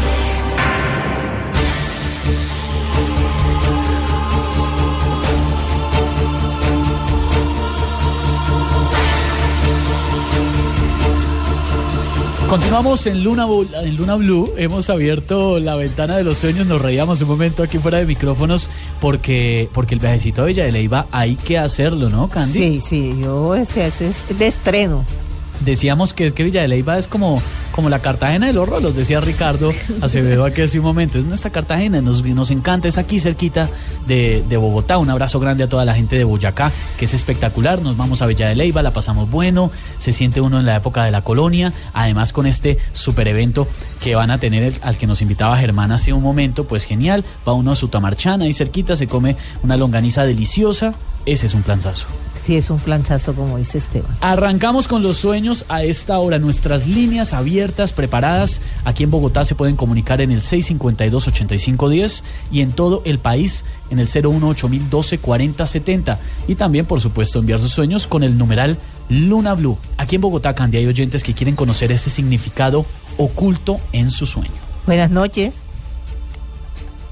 Hablas con Marco. Marcos, cuéntame tu sueño. Muy amable, muchas gracias. Realmente son dos sueños, pues fueron 2 noches seguidas que me dejaron así como pensando. El primero es que me soñé que me regalaban 2 bolsas de frijol, como hasta 50 paquetes de 20 kilos, Ajá. y un paquete de pan y una bolsa de leche. Me decían que, mira Marco, eso es suficiente por el momento. Y al día siguiente me soñé con el nacimiento de un hijo, de un hijo fuera de los que tengo, como de un hijo, y veía cuando la mujer rompía fuente y yo pedía ayuda y nadie me ayudaba, y entonces yo recibía al niño, pero yo sabía que era mi hijo, aun cuando no era mi pareja actual, ni era una pareja, o sea, era una mujer que no la conocí en mis sueños. Y seguido a eso me soñaba nadando en un río de aguas claras. Y yo invitaba a la gente a unirse al río, les decía, no, mire, el río es seguro, el agua es limpia, vengan y nadan conmigo. Y yo nadaba pues con ellos. Bueno, Marcos, aunque te parezca imposible, los dos sueños están conectados y te están hablando de lo mismo. Sé que habías estado esperando esta oportunidad de crecer en tu vida económica. Mira que por ahí dicen que el que siembra recoge, y parece que esta oportunidad es bien grande, porque es que me dices que son sacos de 20 kilos de frijoles. Pero además de eso, el hecho de que veas el nacimiento de un hijo, es que es casi como el nacimiento de esa meta que querías alcanzar, y en este momento de verdad lo vas a conseguir. No puedes dejarlo pasar, porque es muy importante para ti. Lo que pasa también es que hay que cuidar. Hay que cuidar, porque uno muchas veces en los momentos de abundancia despilfarra. Aquí hay que cuidar eso. Gracias por la llamada. Más oyentes a esta hora que se comunican con Luna BLU para conocer el significado de su sueño. Buenas noches. Aló, muy buenas noches. Cuéntame tu sueño. Mi nombre es Angélica. Pocas veces recuerdo lo que sueño, pero cuando sueño recuerdo que siempre son como cosas muy feas respecto a mi familia. Veo como cosas que le ocurren a mis familiares, de accidentes con mi mamá o algo así. Me despierto muy nerviosa, como asustada. Sí, como asustada, o sea, has tenido últimamente esa clase de pesadilla. Bueno, Angélica, en el caso tuyo, es que muchas veces, precisamente por tu forma de ser, creo que intratas a tu familia, a tu mamá, y en sueños, en el plano espiritual, te das cuenta que los puedes perder, y eso te asusta mucho y te llena de remordimiento. Para evitar eso, pues trata de controlar el carácter, escúchalo. Generalmente las personas nos aconsejan, y sobre todo los familiares, porque quieren lo mejor para nosotros, no porque quieren manejar nuestras vidas, no. Nos están aconsejando porque quieren lo mejor para nosotros. Vas a darte cuenta que en el momento que seas más amable, más cariñosa, más comprensiva, esas pesadillas no van a regresar. Gracias por tu llamada. Las líneas en todo el país 018-012-4070 y en Bogotá 652-8510. Más oyentes a esta hora, Candy. Buenas noches. Buenas noches. Cuéntame tu sueño. Pues lo que me sucedió ayer fue de que yo estaba durmiendo y digamos lo que sucedió fue que la sombra mía estaba como tratando de estrangularme, ¿sí? Y digamos en un momento se trató como de aparecer y trataba de estrangularme, y pues yo no podía hacer nada. Bueno, me imagino que te despertaste pues muy asustado. Lo primero, tú dices la sombra, sí, tenía que ser una energía que estabas viendo, que podías ver porque tu espíritu estaba fuera del cuerpo. Y cuando estamos en ese otro plano, nos podemos encontrar precisamente con espíritus que pueden asustarnos o hacernos daño. Es más, ¿cuál era eso? El reflejo muchas veces de las acciones de las personas. Si uno está haciendo algo malo, ve en ese espíritu condenado maligno ese reflejo, pues claro que tiene que asustarse mucho. Recuerden lo que les digo siempre, invocar a Dios, eso les va a dar seguridad y van a regresar al cuerpo inmediatamente. Gracias por la llamada. Más oyentes a esta hora se comunican con Luna BLU para conocer el significado oculto en su sueño. Buenas noches. Buenas noches, Candy. Cuéntame tu sueño. Pues mira, soñé que habían como 3 tipos y un enano sentado en un escritorio, y el enano una vez dijo que no sé quién había escondido el dinero en el escritorio. Entonces empezaron a buscar y abrieron los cajones, pero no había nada. Entonces yo miré hacia un lado y había una cantidad de chatarra, y en esa chatarra yo busqué y encontré como una especie de long play, pero tenía la carátula como un periódico. De un momento a otro empezaron a moverse las fotografías, y luego sonó una canción que es la de la novela esta, Amar y Vivir. Ajá, sí. Y de un momento a otro puse a mirar las fotos y veía gente pues como desechable, como drogadicta, y sí. Luego pasé de eso, estaba ahí en ese momento, estaba oscuro, tenía una luz artificial, pero de ahí salí de las fotos y me encontré al otro lado de la pared con la misma chatarra pero ordenada, pintada de azul. Había una bicicleta ahí y arriba tenía un letrero que decía el cielo, y al lado tenía otro letrero que decía el infierno. Uh-huh. Y hasta ahí. Bueno, mira, en verdad el mensaje es importante para ti. Primero, a veces te rodeas de buenas personas, pero el que menos piensa que puede hacerte daño, que aquí sería la representación del enano, pues hay como cuando uno dice que no hay enemigo pequeño, ni más ni menos. Acá en este caso tienes que tener mucho cuidado con esas personas que se parecen muy amables, muy amigables, que te están sugiriendo cosas, pero que en verdad en cualquier momento te podría, te digo, causar daño. Y cuando aquí no quiere decir causar daño de una herida, una cosa física, más bien es en la parte económica y también en la parte familiar. ¿Por qué? Porque muchas veces por andar en esas compañías, y de aquí hablamos de la chatarra, te puedes desviar de las cosas del camino que tienes que tomar respecto a tu familia, del tiempo que le tienes que dedicar. Y al final sí es casi que muy claro el mensaje, porque te está mostrando lo que es el cielo y lo que es el infierno, la elección. Y lo que tú puedes ya ver como chatarra antes, que estaba sucia, vieja, de pronto arreglada. Eso quiere decir que si uno quiere cambiar su forma de vivir, su forma de comportarse, lo puede conseguir. Gracias por la llamada. Más oyentes a esta hora que quieren conocer ese significado oculto en su sueño. Buenas noches. Buenas noches. Cuéntame tu sueño. Mi sueño, soñé que estaba con mi esposa como por un sendero, como un camino de herradura. Uh-huh. Con mi señora. De pronto apareció un señor como en una moto, ¿sí? Y que cogió a mi señora como a chuzarla con un cuchillo, pero no le brotaba sangre ni nada, ni ella se inmutaba, no sentía dolor, y ella se sentía y se quedó mirando. Ese fue el sueño, yo poco sueño. Bueno, pero mira que es un mensaje de advertencia. Muchas veces uno puede amar mucho a una persona, y estoy hablando en este caso de tu esposa, y aguantar también muchísimas cosas, pero llega un momento en que de verdad el amor se puede acabar, se pierde, y comienza uno a mirar qué quiero hacer con mi vida. De esto te está advirtiendo Dios, o sea, no dejes que ella pues siga sufriendo a veces no solamente tu mal carácter, sino la forma de comportarte, porque muchas personas le pueden estar diciendo lo que tú haces, y eso en verdad a ella le hace daño, aunque tú la veas después como que tranquila, como que no le importa. No, sí sufre. Ojalá lo puedas corregir. Gracias por la llamada. Síganse comunicando a nuestras líneas. En un momento continuamos con la interpretación de los sueños aquí en Luna BLU, porque en este instante es oportuno conocer las noticias del misterio. El mundo está repleto de misterios por descubrir. Todos los días acontecen hechos cuya explicación desafía las fronteras de la ciencia.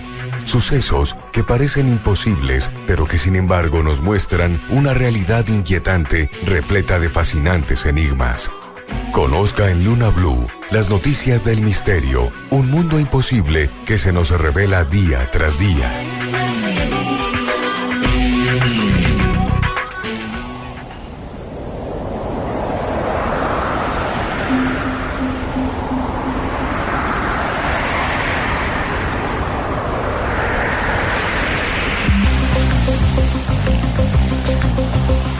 Las noticias del misterio a esta hora, don Juan Jesús. Si es que no sé cómo contar esto, si contarlo como lo siento de verdad o cuéntelo del alma. Políticamente correcto. Bueno, pues hay que ser tonto para meterse Indiana Jones en Papua Nueva Guinea, hay que ser muy tonto porque esto yo recuerdo muchas veces cuando estaba en mi país y venían a hacer expediciones y me decían que te vas al Sáhara o te vas al Amazonas. Digo, claro, cariño, con guías, con un montón de guías y gastándome la plata y claro, con guías que te metan. Pues es que hay dos chicos que la verdad, bueno, les podía haber costado la vida y ha sido muy duro, ¿eh? Matthew Giovanni y Michelle Clemens, pues una pareja, un chico y una chica. Hace un par de semanas, pues iban por Papua Nueva Guinea y después de 5 días de viaje dijeron, bueno, pues vamos a ir a hacer trekking, pero nosotros por nuestra cuenta y riesgo a la selva de Papúa.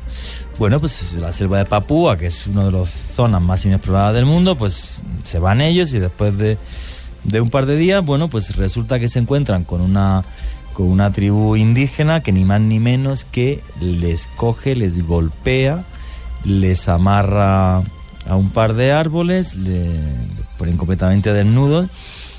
Según la descripción de ellos, además eran completamente, absolutamente primitivos, o sea, ni siquiera tenían armas de metal, sino que llevaban armas de hueso, y pues decidieron que se los iban a comer vivos, así, porque sí. Empezaron a hacerles cortes por el cuerpo, sobre todo ella tiene las manos, las fotos que he estado viendo estaban bastante dañadas, y pudieron escaparse. Lo increíble es que han podido escaparse para poder contarlo. Imaginaros luego recorrer la selva total y absolutamente desnudos, descalzos, malheridos, sobre todo ella en las yemas de los dedos. Y bueno, pues gracias a Dios pudieron contarlo. Jamás se os ocurra, a mí jamás se me ocurriría irme aquí a la selva del Amazonas o cualquier otra selva de este país y decir, venga, voy a hacer trekking 4 días por ahí, como lo he visto en Indiana Jones. Entonces me llevo a la tienda de campaña, me llevo la mochila, como soy un tío muy listo. Pues lo más normal es que no regreses, es lo más normal, porque además perderse en la selva es súper fácil, aunque tú pienses que vas por senderos. Bueno, ¿quedan caníbales en Papua Nueva Guinea? Sí. Yo creo que prácticamente ya son de los últimos del mundo. Los que están documentados de los últimos años es la tribu de los Corowai. Lo he puesto ya, @JuanGVallejo, @Luna BLU Radio. Podéis ver una de las fotos que se hicieron de esta tribu. Está prácticamente todo por investigar de ellos. Hay algunos clanes. El primero que pasa y tiene contacto con ellos es un periodista, se llama Paul Rafael, en el año 2006. Y luego, si mal no creo, también estuvo un antropólogo, porque fue un tema que yo investigué hace un tiempo. Y esto es una cosa muy curiosa, que además Candy Delgado a ver qué opina sobre los Kurowai. Bueno, pues el antropólogo que estuvo conviviendo con ellos no tiene claro en qué momento se hace algún tipo de canibalismo. Paul Rafael tuvo que comer carne humana para poder estar con ellos, pero la clave que contaba el antropólogo es que se dio cuenta que empezaron a tener sueños con él y se fue pitando. Cuando sueñan con alguien y les provoca pesadillas, se lo comen. Virgen Santísima. Pero eso no es de hace, ¿sabe por qué, de hace 500 años. No lo sé. ¿Sabe por qué? Los sueños revelan secretos. Bueno, aquí el secreto es el hambre que les da, porque es una cosa, se lo zampan. ¿Sabe por qué? Porque lo veían como el enemigo, las personas que le podían hacer daño, entonces había que terminarlo. Hay una cosa muy curiosa, que es el mito del estrigoy rumano. El mito del estrigoy, del vampiro rumano, es alguien que después de muerto se te aparece y te atormenta en los sueños, y por eso van, abren la tumba, le parten el esternón, el ritual completo, creo que lo comenté alguna vez, le parten el esternón, le sacan el corazón, le cortan la cabeza, qué ternura, pinchan el corazón en un palo, lo queman y luego se beben las cenizas con agua. ¿Cuánto pensáis que sucedió este ritual por última vez? Por su cara. El del estrigoy rumano. Hace poco, Por su cara hace poco. El año 2004, Petre Toma, para ser exacto, fue Petre Toma, el último estacado por vampiro. Le hicieron el ritual completo porque empezó a aparecérsele en sueños y a atormentarla en sueños a su cuñada, para ser exacto. Es que habría que escuchar a la cuñada para ver por qué se le aparecía en sueños. No sé, el caso es que esta historia de los Kuroguay, que a mí me parece... No se sabe si, por cierto, si la tribu con la que toparon eran Kuroguay o no, no se sabe. Porque como hay todavía grupos sin contactar, pues no sabemos si a lo mejor es otra tribu que hace un canibalismo, en este caso se llama canibalismo gastronómico, que es, te veo, tengo hambre, te como. Viven santísimo. Sin más. Hay una cosa, creo que lo he comentado. Canibalismo gourmet. Sí. Hay una cosa que es el canibalismo ritual, como por ejemplo el de los sueños sería ritual, porque te me apareces en sueños y la única forma que tengo de apartar mis pesadillas es comerte. Sí, es eliminar. Ese es ritual. El gastronómico, pues es muy curioso porque hace algo más de 2000 años, en la zona en la que yo soy, en el sureste de la península ibérica, bueno, es que fue muy gracioso. Yo estaba haciendo un reportaje de esto, de canibalismo, con un señor que se llama Miguel Botella, que es el antropólogo forense de la Facultad de Medicina de la Facultad de Granada. Y me dice, ven para acá, Juan, que ven para acá, que tú verás esto. Y entonces me saca un montón de cráneos que tenían algo más de 2000 años, justo en la época en la que llegó la colonización romana. Y me ponía una bombilla y cogía una cabeza y la ponía encima de la bombilla y era opaca, normal. Y luego cogía otra cabeza, la ponía encima de la bombilla y era translúcida. Me decía, a ver, a este lo han hervido y se lo han zampado. Entonces me cogíamos la lupa y efectivamente en el cráneo se veían los cortes, las racaduras de haberle quitado la piel de la cabeza para hervirlo y hacerse un sancocho de carne humana. Ñam, ñam, ñam. Sí, imagínate los romanos. Y eso era canibalismo gastronómico, no ritual. O sea, comían por hambre. O sea, si veían a un romano por allí que no les caía bien, o al vecino de cualquier otra tribu que estaba por allí, a la olla. No, y si estaba gordito, con más razón. Sin ningún problema. Es que los seres humanos somos muy tiernos. No, vamos a ver. Esto tiene una base antropológica. Lo primero es que cuando uno tiene mucha hambre, tiene que comer. Se come y se come lo que sea. Bueno, aquí también en Colombia había canibalismo. No recuerdo la tribu que había cuando llegaron los españoles, que se zampaban a la gente, y juraría que también era canibalismo gastronómico, no ritual. Ay, no recuerdo el nombre ahora, lo tengo en la punta de la lengua, pero no me sale.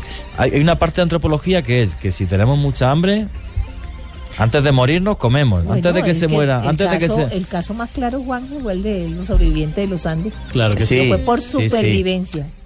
Sí, pero bueno, ellos no lo institucionalizan, o sea, comen por supervivencia. Efectivamente, un equipo de rugby, además, el equipo de rugby de la selección de Uruguay. Pero estamos hablando en el pasado, o sea, se institucionalizaba en el sentido de decir, pues en cualquier momento hubo una hambruna, comieron carne humana, les gustó, y a partir de ahí, durante siglos, eso es. Y luego hay otra parte que es el canibalismo ritual, que se hacía mucho, por ejemplo, en la guerra, que no es comerte al ser humano entero, sino, por ejemplo, el corazón. Para quedarte con el espíritu de la persona que falleció. Hay muchos tipos de canibalismo. Estoy recordando ahora que escribí esto hace mucho tiempo, por ejemplo, de los Piaroa en Venezuela, hasta hace décadas, que es, por ejemplo, que es un canibalismo ritual, pero no es pura y duramente de carne humana, sino cuando alguien fallece, lo queman y lo mezclan las cenizas con banano y se lo comen, para quedarse así con parte del espíritu y de la fuerza del espíritu de la persona que falleció, siendo tu padre o tu abuelo o tu mujer. Quiero decirle que no hay necesidad de hacer eso, entonces, que yo están ahí. Entonces, son parte de la cultura humana que se estudia en antropología y claro, ¿no? Pues también te denota el caso de los Piaroa, por ejemplo, el dolor que nos produce que alguien se vaya y que queramos que esté con nosotros y que se hacía de esa forma. O sea, es como los vikingos. Es una forma muy particular. Sí, pero es como los vikingos, otros pueblos que cremaban los cadáveres, pero en este caso lo que sobraba de la cremación de la carne se lo comían, vamos. Juanje, usted sabe mucho de canibalismo, yo me voy a correr un poquito para la derecha. De pronto le da hambre. Uno nunca sabe, ¿no? Que sepáis que en Papúa Nueva Guinea sí que quedan caníbales mínimo Si van esta a tribu ir, que es los Coroguay. claro. Y que nunca hagáis el idiota de ir por la selva vosotros solos. Exactamente, ahorren, gasten platica en el guía para que no se vayan a encontrar con semejantes personajes. Hombre, tan sencillo, hay que prevenir. Entonces prevengan que no les metan su mordisco. Las noticias del misterio en Luna Blue y continuamos con la ventana de los sueños con Candy Delgado.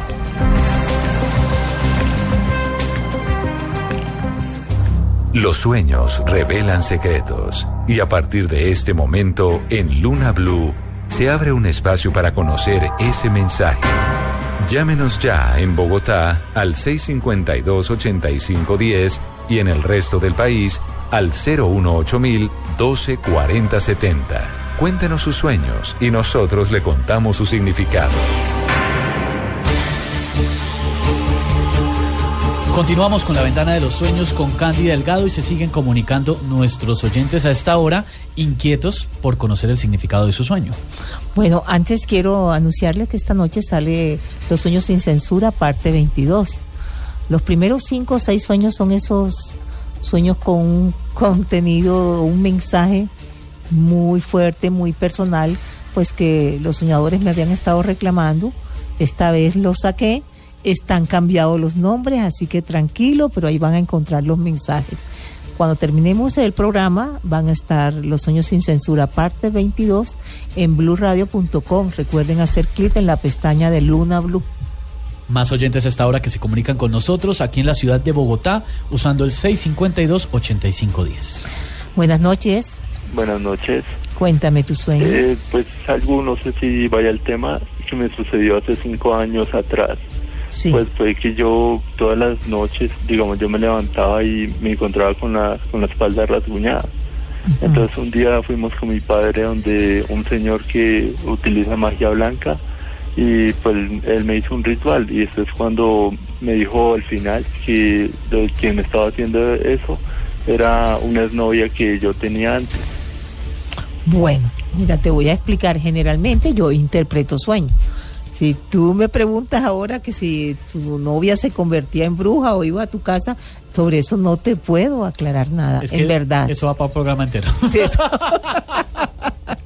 Más oyentes a esta hora se comunican con nosotros para conocer el significado de su sueño. Buenas noches. Buenas noches. Cuéntame tu sueño. Mira, Candy, como unos 5 años de para acá, yo siempre me sueño desnuda con una pareja, pero nunca llegamos a hacer el amor. Siempre me sueño desnuda, pero nunca llegamos a hacer el amor. Bueno. Perdón, una pregunta, ¿con una pareja o con una expareja? Con una pareja. No, con una pareja que no conozco. Una pareja que no conoce, o sea, una persona que aparece. Eso sí, sin duda yo no la conozco.